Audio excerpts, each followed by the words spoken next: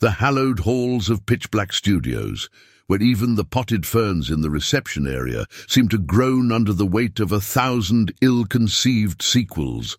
It was there that Millicent Millie Migraine, a petite tour de force dressed in flamboyant paisleys and jingling bangles, twiddled her fingers with cosmic impatience.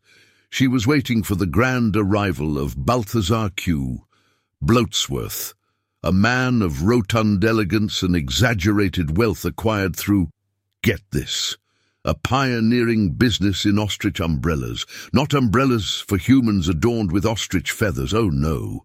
These were literally umbrellas for ostriches. Yes, a sensation in the aviary world.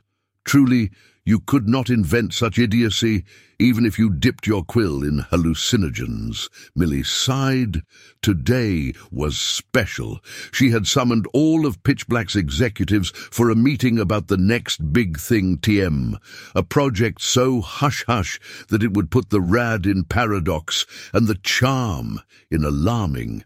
A cacophony announced Balthazar's arrival, the clang of cymbals, the flutter of doves, and the half-hearted applause from junior executives compelled by their contracts to admire him.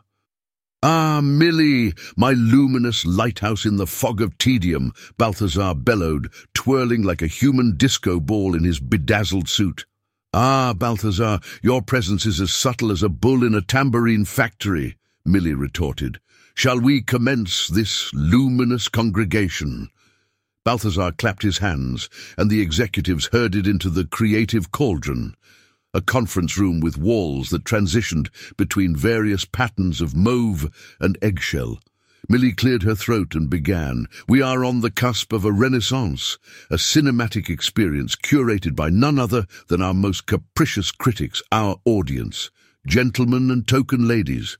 Millie looked around the room, pausing for melodramatic emphasis. "I present to you Chameleon Films." A murmur fluttered through the room like an inebriated butterfly. Millie unfurled her pièce de résistance, a poster with an enigmatic chameleon, its skin a patchwork of movie genres. Imagine, if you will, a film that changes based on real-time reactions from the viewers. An AI, yes, an AI, my little sheep, will dynamically adjust plot, characters, even genre, as the audience emotes. Romance turning stale, bam, alien invasion, tired of the hero's moral dilemma. Poof, he becomes a charismatic anti-hero. The age of static storytelling is dead.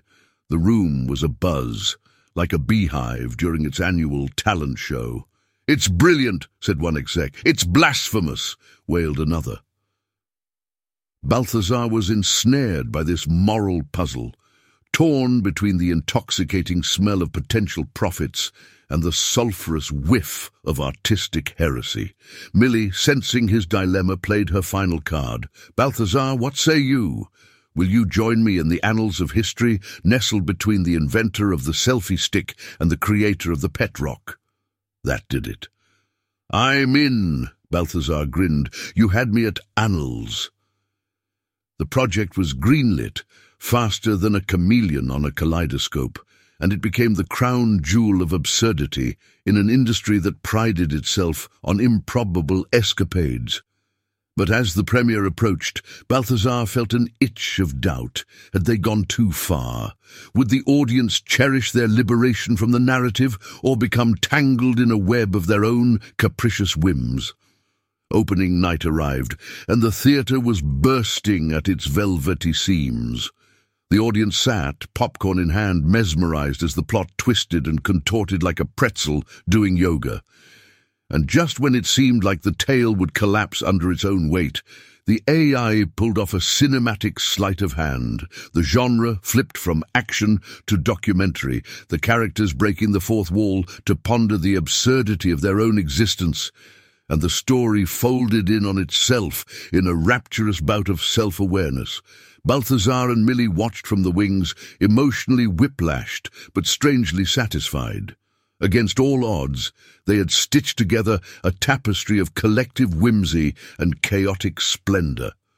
Yet Balthazar realized something. People crave not just novelty, but a narrative handrail to guide them through the labyrinth of emotion and expectation. Interactivity might be the spice, but storytelling was the meal. Well, Millie, it seems we've unlocked Pandora's popcorn box and given the audience both the butter and the salt. Millie chuckled, her eyes twinkling like the morning dew on a cabbage leaf. Ah, Balthazar, sometimes you have to be lost to find something worth seeking. We've shown them not just a mirror to their whims, but a window to their souls.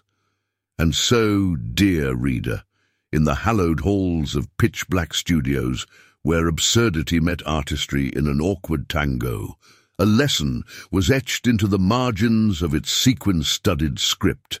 To make a long tale short, it's not the tale that matters, but how you wag it.